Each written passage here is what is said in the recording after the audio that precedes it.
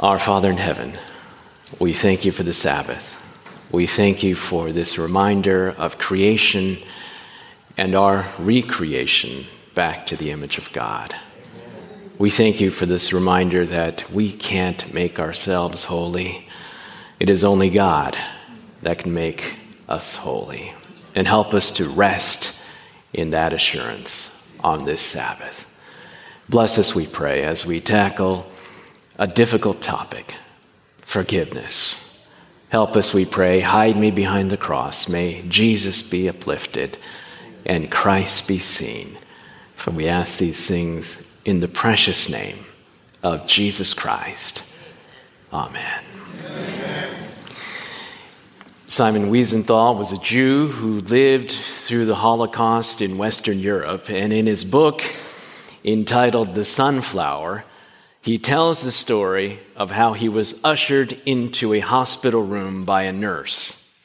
In the room, sitting on the bed, was a patient whose head was wrapped in bandages. You could only see cutouts for his eyes and his nose and his mouth. And Simon was told to sit down, and the man began to speak. And the man said, "I know that you are a Jew." He said, "I used to be a SS soldier, and I killed many Jews in cold-blooded genocide." He told the story of how he commanded his men to surround this building filled with men, women, and children, and they were told to torch the building, and he had his soldiers stand around for any individual that would dare come out of that building to be gunned down in cold blood.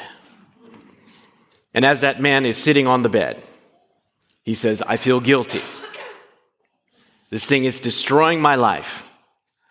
And he said, "I need forgiveness." And he said, "Can you forgive me? Can you forgive me for what I've done to your people? Can you forgive?"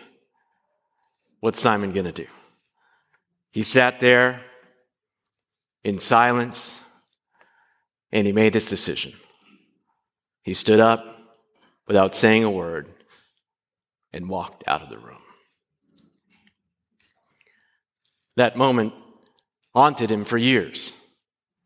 And he asked multiple people, rabbis, people that he respected, "Did I do the right thing for walking out on that man?" And the majority of people told him, "Simon, absolutely, you did the right thing. That man did not deserve your forgiveness." Have you been hurt? Have you had individuals cut you deeply? Maybe they said things about you that were untrue. Maybe they destroyed your reputation. Maybe they have done things to you that have just hurt you so deeply and wounded you that you thought to yourself, "This person does not warrant my forgiveness." That's what we're going to be talking about tonight, and that's the words of Peter to Jesus in Matthew chapter 18, verse 21. Open your Bibles there to that relational chapter. Anytime we're having a rift with somebody, we always say, go to Matthew 18, right? So here it is, Matthew chapter 18 and verse 21. Peter is asking Jesus this question about forgiveness. Then Peter came to him and said, "Lord, how often shall my brother sin against me and I forgive him? Up to 7 times? Now, in Hebrew tradition, 7 was the number that you were to forgive your brother. And here, Peter is following in that tradition, and he thought he was being quite generous. And look at Jesus' answer. And Jesus said to him, "I do not say to you up to 7 times, but up to 70 times 7. 490, interesting. That's how long Jesus gave in the 70-week prophecy, 490 years. Now, he's not giving a limit to 490, but you get the idea. And then Jesus tells this story, and it's familiar. A king and a servant. And the servant owes the king an exorbitant amount of money, an amount of money that he would never be able to repay. Imagine if you owed someone $1 billion. There is no way to repay that. And finally, the king says, look, I'll forgive you. And you know the story. The man goes from that experience and goes out and physically grabs someone by the throat that owes him $1 and says, look, pay me or else. The king hears about it and says, you wicked servant, you should have forgiven your fellow servant. Now, I'd like to unpack this with you because the Bible is indicating that the unforgiveness of the wicked servant results in the loss of his own forgiveness. Do you see that in that story? Also, something interesting in this story is that the Bible presents forgiveness in a triad. In other words, in a unit of 3. Typically, we think of forgiveness in terms of a unit of 2, the person that hurts me and me. But Jesus expands forgiveness to not just the person that has wounded you, but also God in the picture as well. So anytime you think about forgiveness, it is not just you and the other person. It is God, me, and those who hurt me.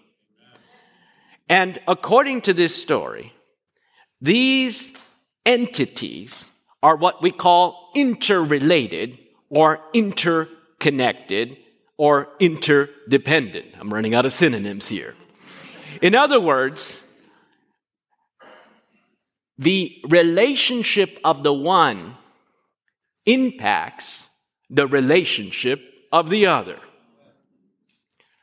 When you cut off forgiveness to your brother, it affects another relationship.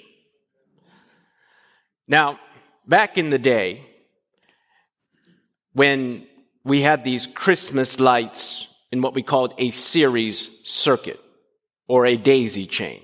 You remember that? And when one light went out, what happened? They all went out. So think of forgiveness as a series circuit. When one light goes out, they all go out. In other words, forgiveness is to flow from God to me, to those who hurt me. An interesting thing about this relationship is that there is a clear hierarchy between the king and the servant. The king is up here, the servant is down here, but in the relationship with the servant, the Bible says this is a fellow servant. He's a peer. So we have the vertical relationship with God and the horizontal relationship with our brother and sister. And the Bible is indicating that when we receive forgiveness from God, that forgiveness is to flow. But if it doesn't flow, that forgiveness from God gets cut off. And we lose our forgiveness. What does it say in the Lord's Prayer? Forgive us our debts. Right? As we forgive our debtors. Vertical, horizontal. That's the way that forgiveness works. Now, how do we do this? Especially when we've been cut so deeply. You ever been hurt so deeply that you want to hang on to that? And you're like, no way. I'm going to hold on to this to the day that I die. In Cuba, during the Batista Revolution, Graciela Martinez watched her son be executed right in front of her. 13 years old. Before they cut him down like a dog in front of her, He allowed her to embrace her son. So as she hugged him, he whispered in her ear. He said, "Mom, forgive them. Forgive them, or they will be the victors." He said, "Mom, forgive them, or they're going to win." And he went off and was executed right before her. And she hung on to that for years. She couldn't forgive. And for those of you that are parents, I think one of the hardest things that we can ever imagine is watching our children suffer in front of us. We would much rather suffer, isn't that right? And she held on to that, the hate and the bitterness, the revenge that she had in her heart for those people that would dare touch her son. And she says this, "I only forgave when I saw how destructive my hate was, how it consumed my energies and crippled my friendships and disabled any good that I wanted to do. I wanted to be free from the prison that I had erected in my life. I saw finally the truth of my son's last words, that when we return hatred to those who hate us, we fall into playing their game according to their rules and doing them the great favor of hurting ourselves."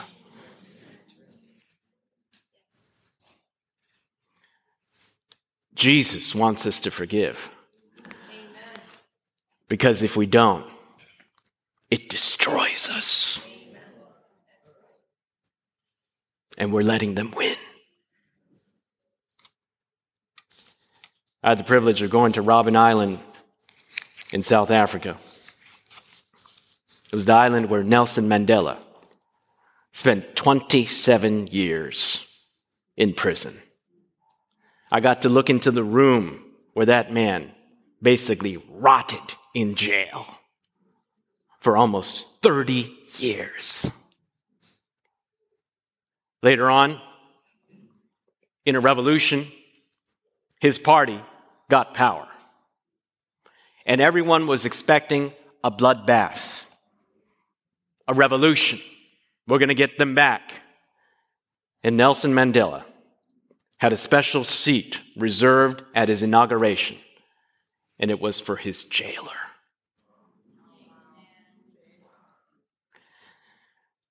Nelson Mandela said this, "The first lesson is forgiveness.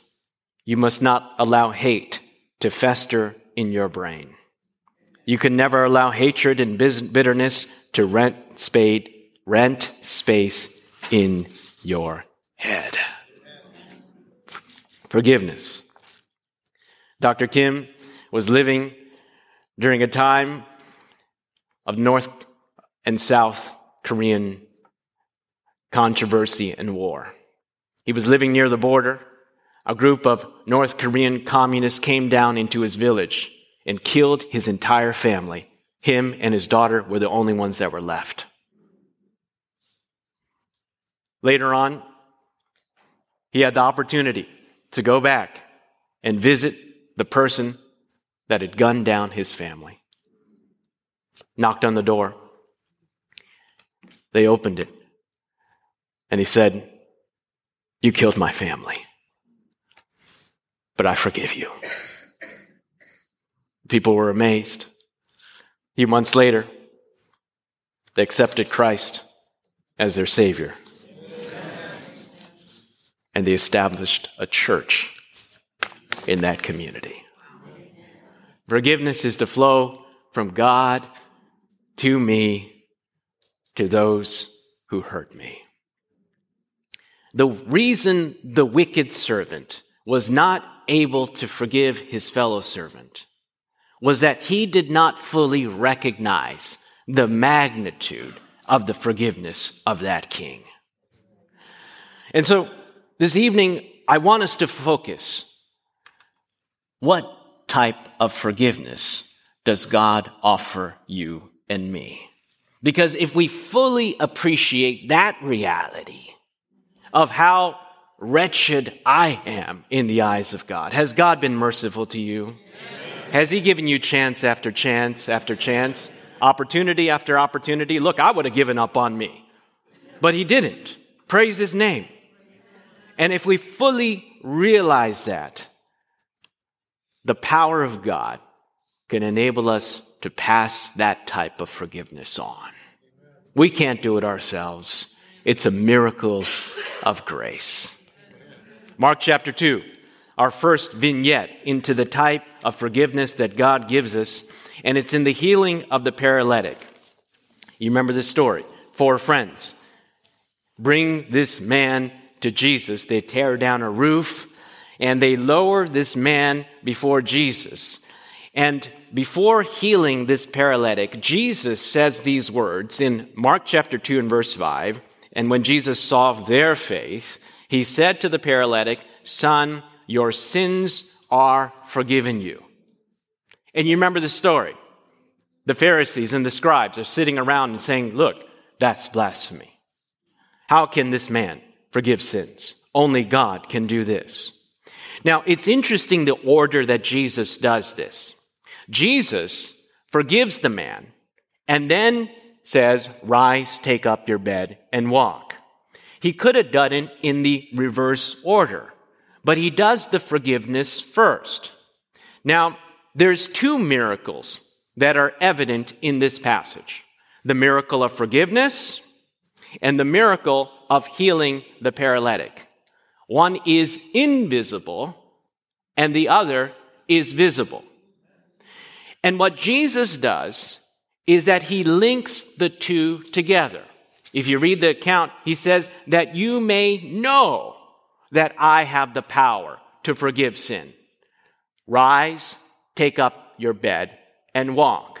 In other words, the evidence of the second miracle is validation that the first miracle has taken place as well. Are you following me, yes or no? So the scribes and Pharisees are like, "Look, how can you forgive sin?" And Jesus says, "Look, just so you know that this invisible miracle has taken place, I'm going to give you a visible one. Rise, take up your bed, and walk." In other words, that just authenticated the reality of the first miracle. Now look, there's something about the second miracle that we cannot miss. Let's pick it up here in verse 10. Mark chapter 2 and verse 10.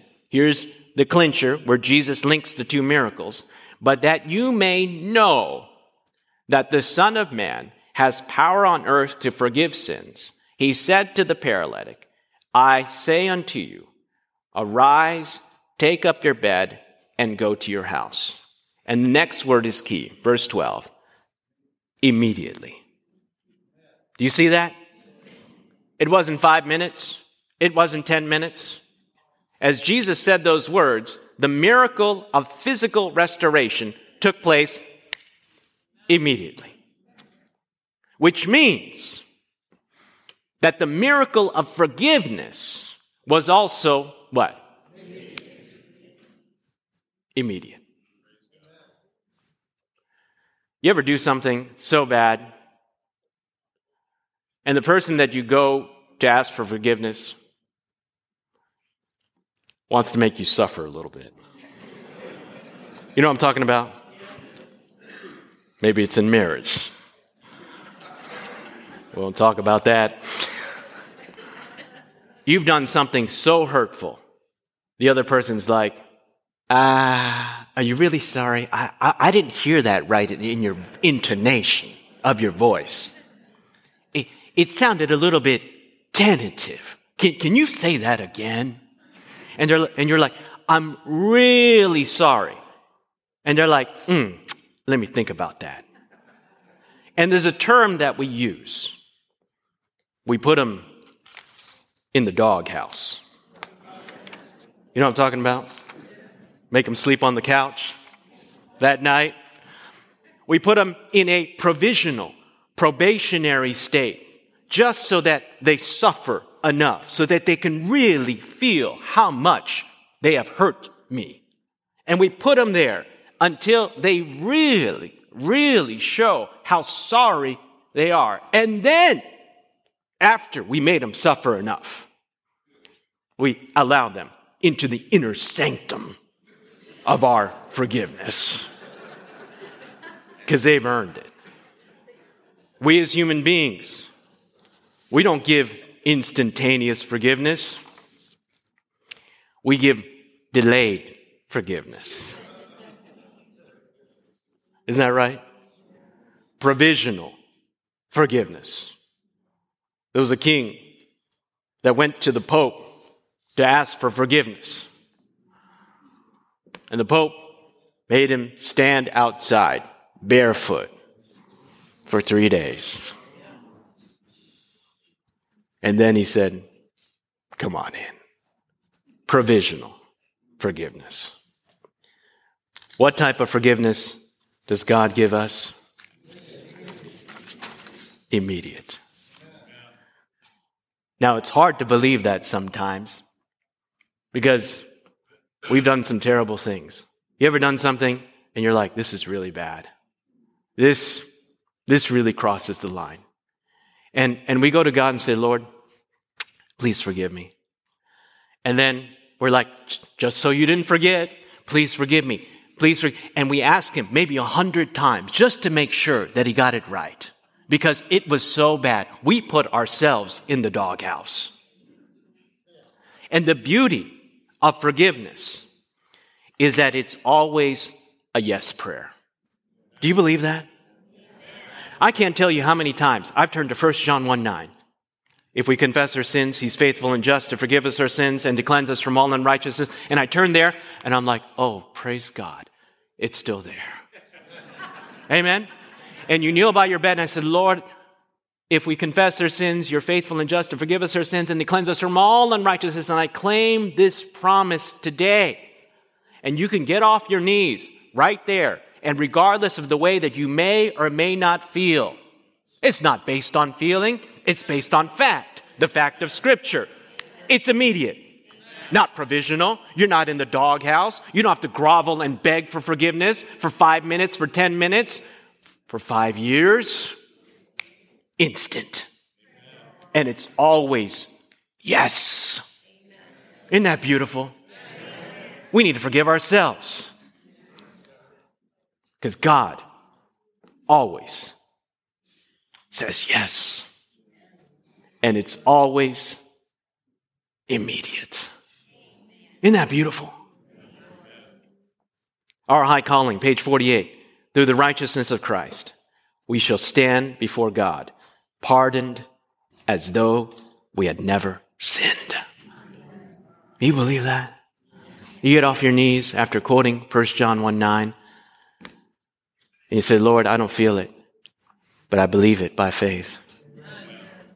You don't see me. You see the righteousness of Christ. And it's just like that. Isn't God good? Isn't he gracious? Oh, we are so undeserving. And God says, look, the way I forgive you, it's undeserved. And I want you to pass that on. Whew.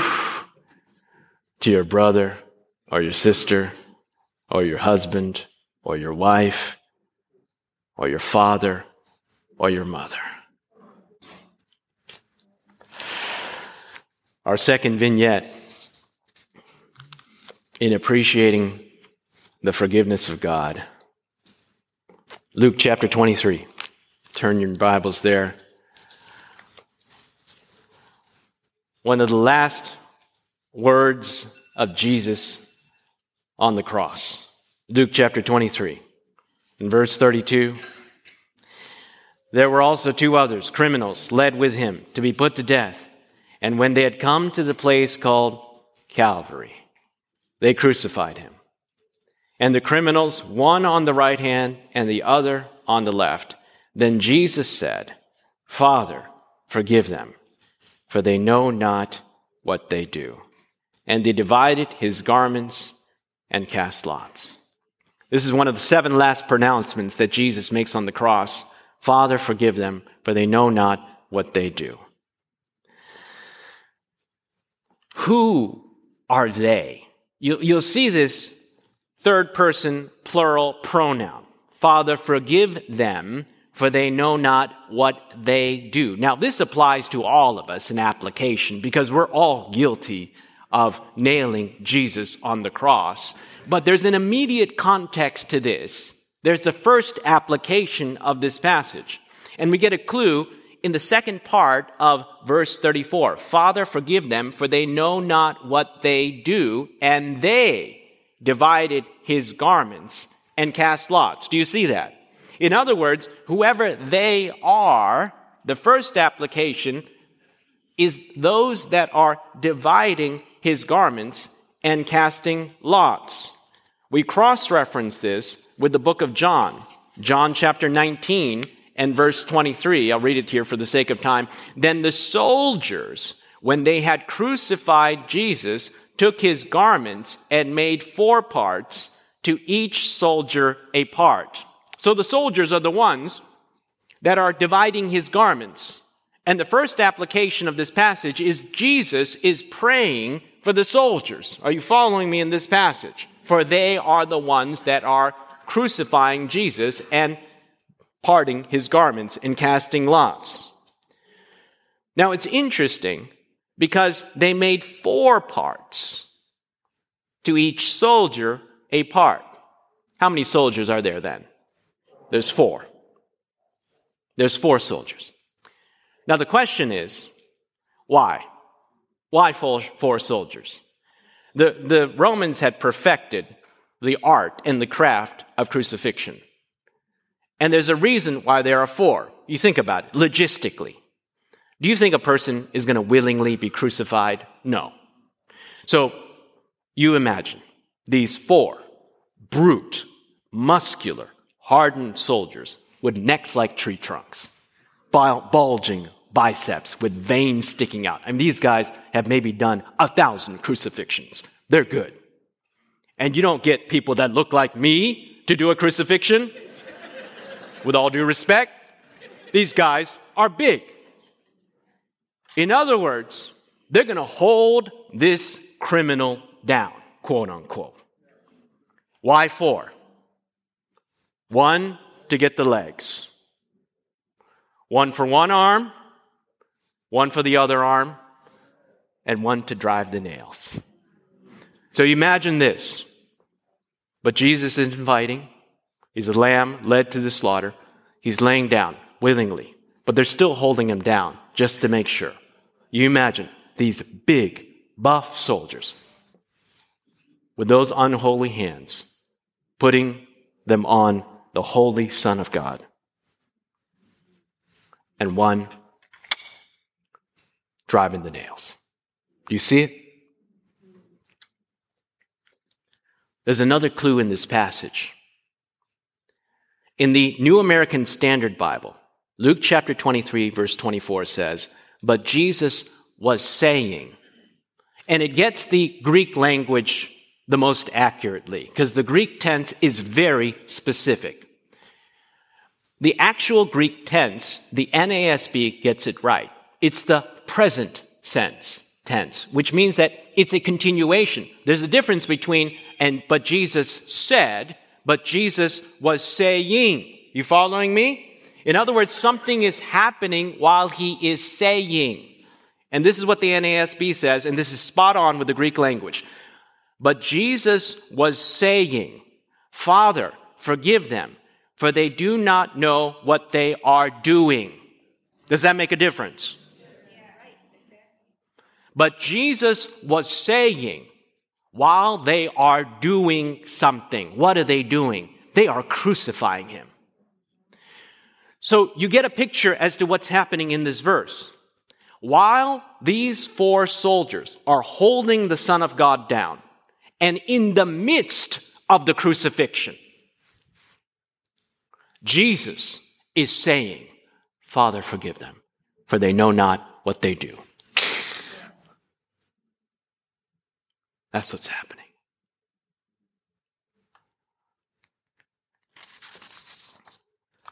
One of my friends at the seminary asked me the question, David, what do you get when you squeeze God? I was like, what kind of question is that, brother? I said, I need to study Greek. I don't have time for this. He said, no. What do you get when you squeeze God? He said, Jesus. What do you get when you squeeze me or you? You ever been with somebody and they're in an accident and they're squeezed and all kinds of 4-letter words pop out? You know what I'm talking about? It's like, you're like, whoa, this person was just squeezed. This is the most stressful time in the earthly life of the Son of God. He's bearing the sins of the whole world. He's being literally tortured, real time. And what comes out of his mouth? Forgiveness. Now you think about that. You think about the implications of that. Not after they did it, while they are doing it. Father, forgive them, for they know not what they are doing. In other words, the application is this. While we are in the midst of hurting the Son of God in our sin, we're told every time we sin, we're wounding the Son of God afresh. When we are in the very act of sin, you know what the heart of God is bleeding? It's bleeding forgiveness. That's what this text is telling us. Now, I'm not saying that we don't have to ask for forgiveness. We do. But look at the posture and the heart of God. This is not a God that is reluctant to forgive. This is the nature of God. In other words, while we are crucifying Jesus afresh 1,000 times over with our addictions, with our sin and our depravity, and we're doing it over and over and over again. The heart of God is not judgment. It's not, I'm going to zap you and I'm going to destroy you. How can you do this to me? The heart of God is, while we're in the very act of hurting him with our sin, the heart of God is, I'm longing to forgive you. That's the picture of the heart of God. Can you say hallelujah and praise the Lord? Sometimes we get this picture of God, if I just grovel enough, if I just pay enough penance and all these types of things, then he will finally forgive me. That's not the heart of God at all. His posture, the moment we go into sin, is, I want to forgive. And we've been fed a lie about God. Satan's propaganda that God is like us. Praise God that he's not. Isn't God beautiful? As they're nailing those spikes into his hand, Father, forgive them, for they know not what they are doing. Praise the Lord. And God says, the same type of forgiveness that I gave to you, I want you to pass on. Oh, Lord, help us. Lord, help us. Desire of Ages says this and confirms. Desire of Ages, page 744. While the soldiers are doing their fearful work, Jesus prayed for his enemies. Father, forgive them, for they know not what they do. But look at the heart of God. He's looking for a way to absolve these soldiers. You see that? He's like, he longs to forgive, and he's looking for any way to grant them forgiveness. And he's like, what can I do that will absolve them of what they're doing? I mean, this is a heinous act to kill the Son of God. And he's looking for a way, and he's like, they don't know. Do you see that? They don't know. In other words, the clause that Jesus is looking for is not a clause for condemnation and for prosecution. He's like, what is it? Ignorance. Ignorance. These are Roman soldiers. They don't know. They haven't been given the opportunities of the Jewish people. They're pagans. They've been grown up in this culture. They don't know. They're just executioners. And he says, Father, forgive them, for they don't know. That's the heart of God. Not only in the midst of hurting the Son of God does he long to forgive, but his mind is like, look, what is the way that I can absolve them? Praise his name. Sometimes we think that God is out to get us, that he's the prosecution, that he's trying to destroy us and our reputation. But God is up there. He's like, look, we got to figure out a way to absolve them. Let's look for any way that we can do this to find a way. And in this case, they don't know. They don't know. I've thought about this before. There's people that have hurt me, and I've had to recognize sometimes they don't know. Right? They don't know any better. Matter of fact, they only know half the truth. They don't know the circumstances and the events and the experience. They're passing judgment on something that they have half of the facts. They don't know. And when I recognize that, and when I look at Jesus and how he approaches me, I'm like, Lord, help me to forgive. Help me to forgive. But there's something else in this passage. Jesus doesn't say, I forgive you. You see that? Now, he could have done that. But he says, Father, forgive them. In other words, you have the expansion from just 2 to 3.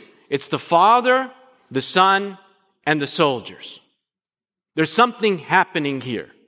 Now, look, I have 2 children, and I can't think of something that would just destroy me more than to watch my son or my daughter be tortured right in front of me. You following me? Yes. I mean, that would be unbearable. I mean, I'd much rather be tortured than to watch my son or daughter be tortured by somebody else in front of me. Do you think that there's something happening in the heart of the Father in this moment? Yeah. Look, if you don't feel any anger, if your son and daughter is being tortured in front of you, something's wrong. You following me? It's not like, oh yeah, another day. No way. The very fact that there's anger means that there's love. So in this moment, do you think that there's some emotion in the heart of the Father? Absolutely. Absolutely. How dare you touch one hair of my son? And in that moment, in other words, the relationship between the Father and the soldiers is not good. Because the soldiers are torturing the son. And in that moment, Jesus steps in and says, Father, forgive them, for they don't know. What do we call that? We call that advocacy. Advocacy. In other words, when you step in and you say, look, I'm going to defend this individual, we call that advocacy or intercession.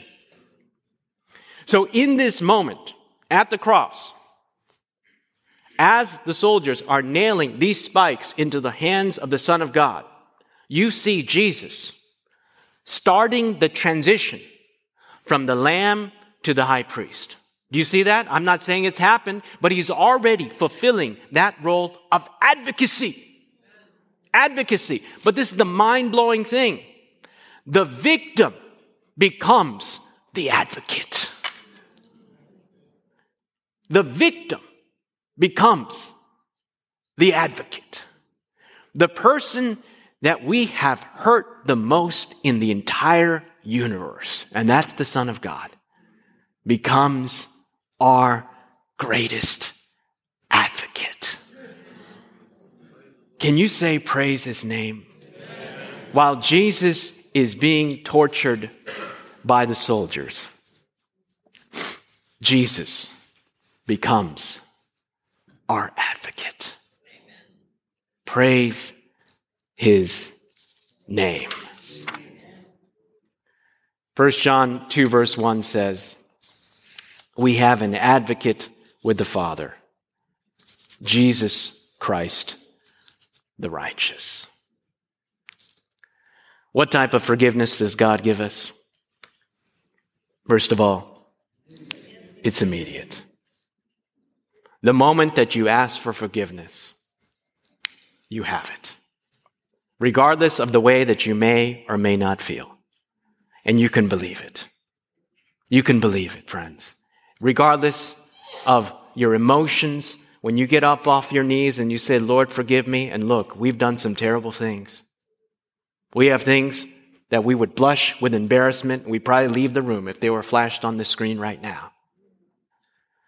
But God says, I forgive you. And I praise God that in the millennium, that's one incentive to be there at the millennium. Because look, if I don't make it, and you're like, why is David Shin not there? He was at 3ABN fall camp meeting. You know, you're walking around, you're like, oh, you know, on the sea of glass, where's David Shin? He's not here. It's like, I wonder why. You roll the tape, and it's like, oh, that's why. But praise God, when we make it, not if we make it, you got to speak by faith, amen? When we make it, and you're walking on the sea of glass, and someone comes up to me and says, look, I want to roll the tape on you. They go to roll the tape, and it says, it's been deleted. Oh, praise God. Cut. Jesus Christ. Amen. And that's the way that forgiveness works. Hallelujah. It's been deleted. In other words, there's no record. It's been tossed into the depths of the sea, and it's like, God's like, look, I don't remember. Praise God that he has selective memory. And that's the way that forgiveness works. He looks at you, he sees the righteousness of Christ. Don't worry about what God thinks of you. You need to think about what God thinks of Christ and his righteousness. Because when you ask for forgiveness, God says, look, all I see is the righteousness of Jesus Christ. That's the forgiveness that God offers. And every time we sin, God says, look, I forgive you, and it's immediate. Now there's a tension there. 1 John 1:9, Jude 24. Now unto him that is able to keep you from falling and to present you faultless before the presence of his glory with exceeding joy. In other words, he holds up the ideal to keep you from falling. Forgiveness on one end, grace to keep you from falling on the other end. But there's grace in the journey. Look, when my son was born and he was learning how to walk, it was quite the sight. Stumbling around. Now, I didn't spank him when he fell. Can you imagine? It's like, what's wrong with you? You were just born. You know, sometimes we think that we're worse than God. But as we mature and grow in grace, we get to the place where if we fall, it's an anomaly. I remember I was walking in graduate school in Michigan. I was walking across and I didn't see this sheet of ice while all these undergrads were around me, and it was a glorious fall. It was actually quite clumsy. Groveling around, books everywhere. And of course, I acted like it didn't hurt. And people are like, are you okay? I'm like, I'm fine. I go off to the bathroom. I'm like, oh! But that's an anomaly. I don't say I have my daily fall. I didn't fall today. And it's the same way in our spiritual experience. as we come to Christ. I used to think that once I got baptized, God came down with an eraser and got rid of all those neural pathways from my past, but it doesn't work like that. He gives you strength to build new ones. But as you're building those new ones, there's grace. I remember when I was learning how to drive a stick-shift car. Oh, Lord help me. It was in New England. I was selling books. The transmission on my automatic station wagon went out, and the farmer gave me a stick-shift car. I thought I was getting whiplash. And so, on that fateful day, the Union Literature Evangelist Director was assigned to go with me. And so I'm going up this hill in 5th gear. And I remember him, he was a little bit heavy set. I still remember him in my mind's eye. He was over there, and he looked like he was having convulsions. And we're going up this hill, and he says, 4th gear. Put it up 4th gear. Too slow. 3rd gear. And this man is like, 2nd gear. 1st gear. I was going up this hill in 1st gear. I go to make a left-hand turn. I stall. And he says, this is very dangerous. And I said, I know. Popped the clutch, went around. The next day at a group canvas, he did a skit, and it was on me. I was absolutely mortified. But now, I don't mean to be proud. But I'm pretty good. I can be on a hill in San Francisco at a traffic light. I don't mean to brag, but I don't need no emergency brake. I bring that clutch to friction point, and it's smooth like butter. I can be on the phone eating a banana and shifting.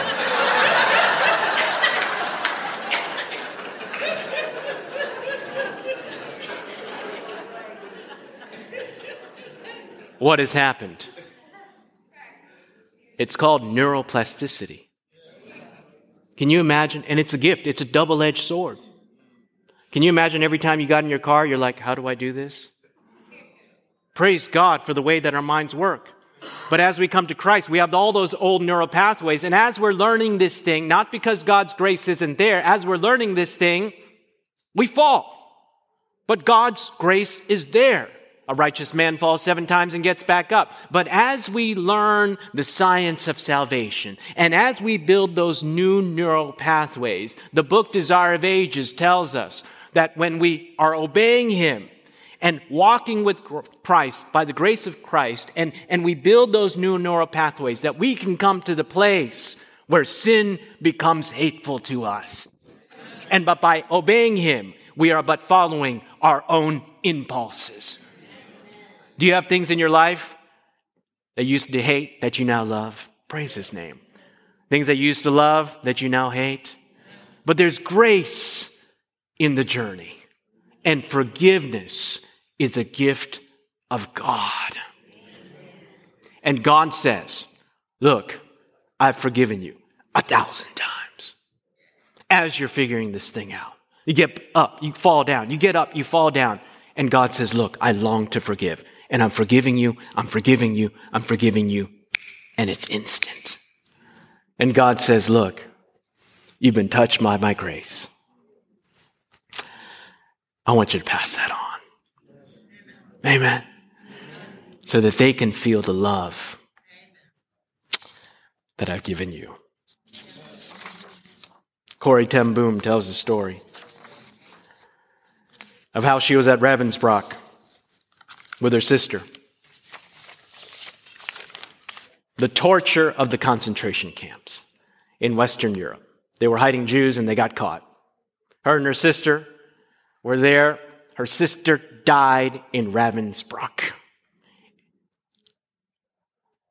And she talks about how her sister was touched by the love of God, would be giving her food away, was praying for the soldiers. And Corrie ten Boom tells the story about how the bitterness and the anger of that moment of what had happened to her sister was eating up her life. And she finally experienced the grace of God, was going through Western Europe, post-war, talking about forgiveness.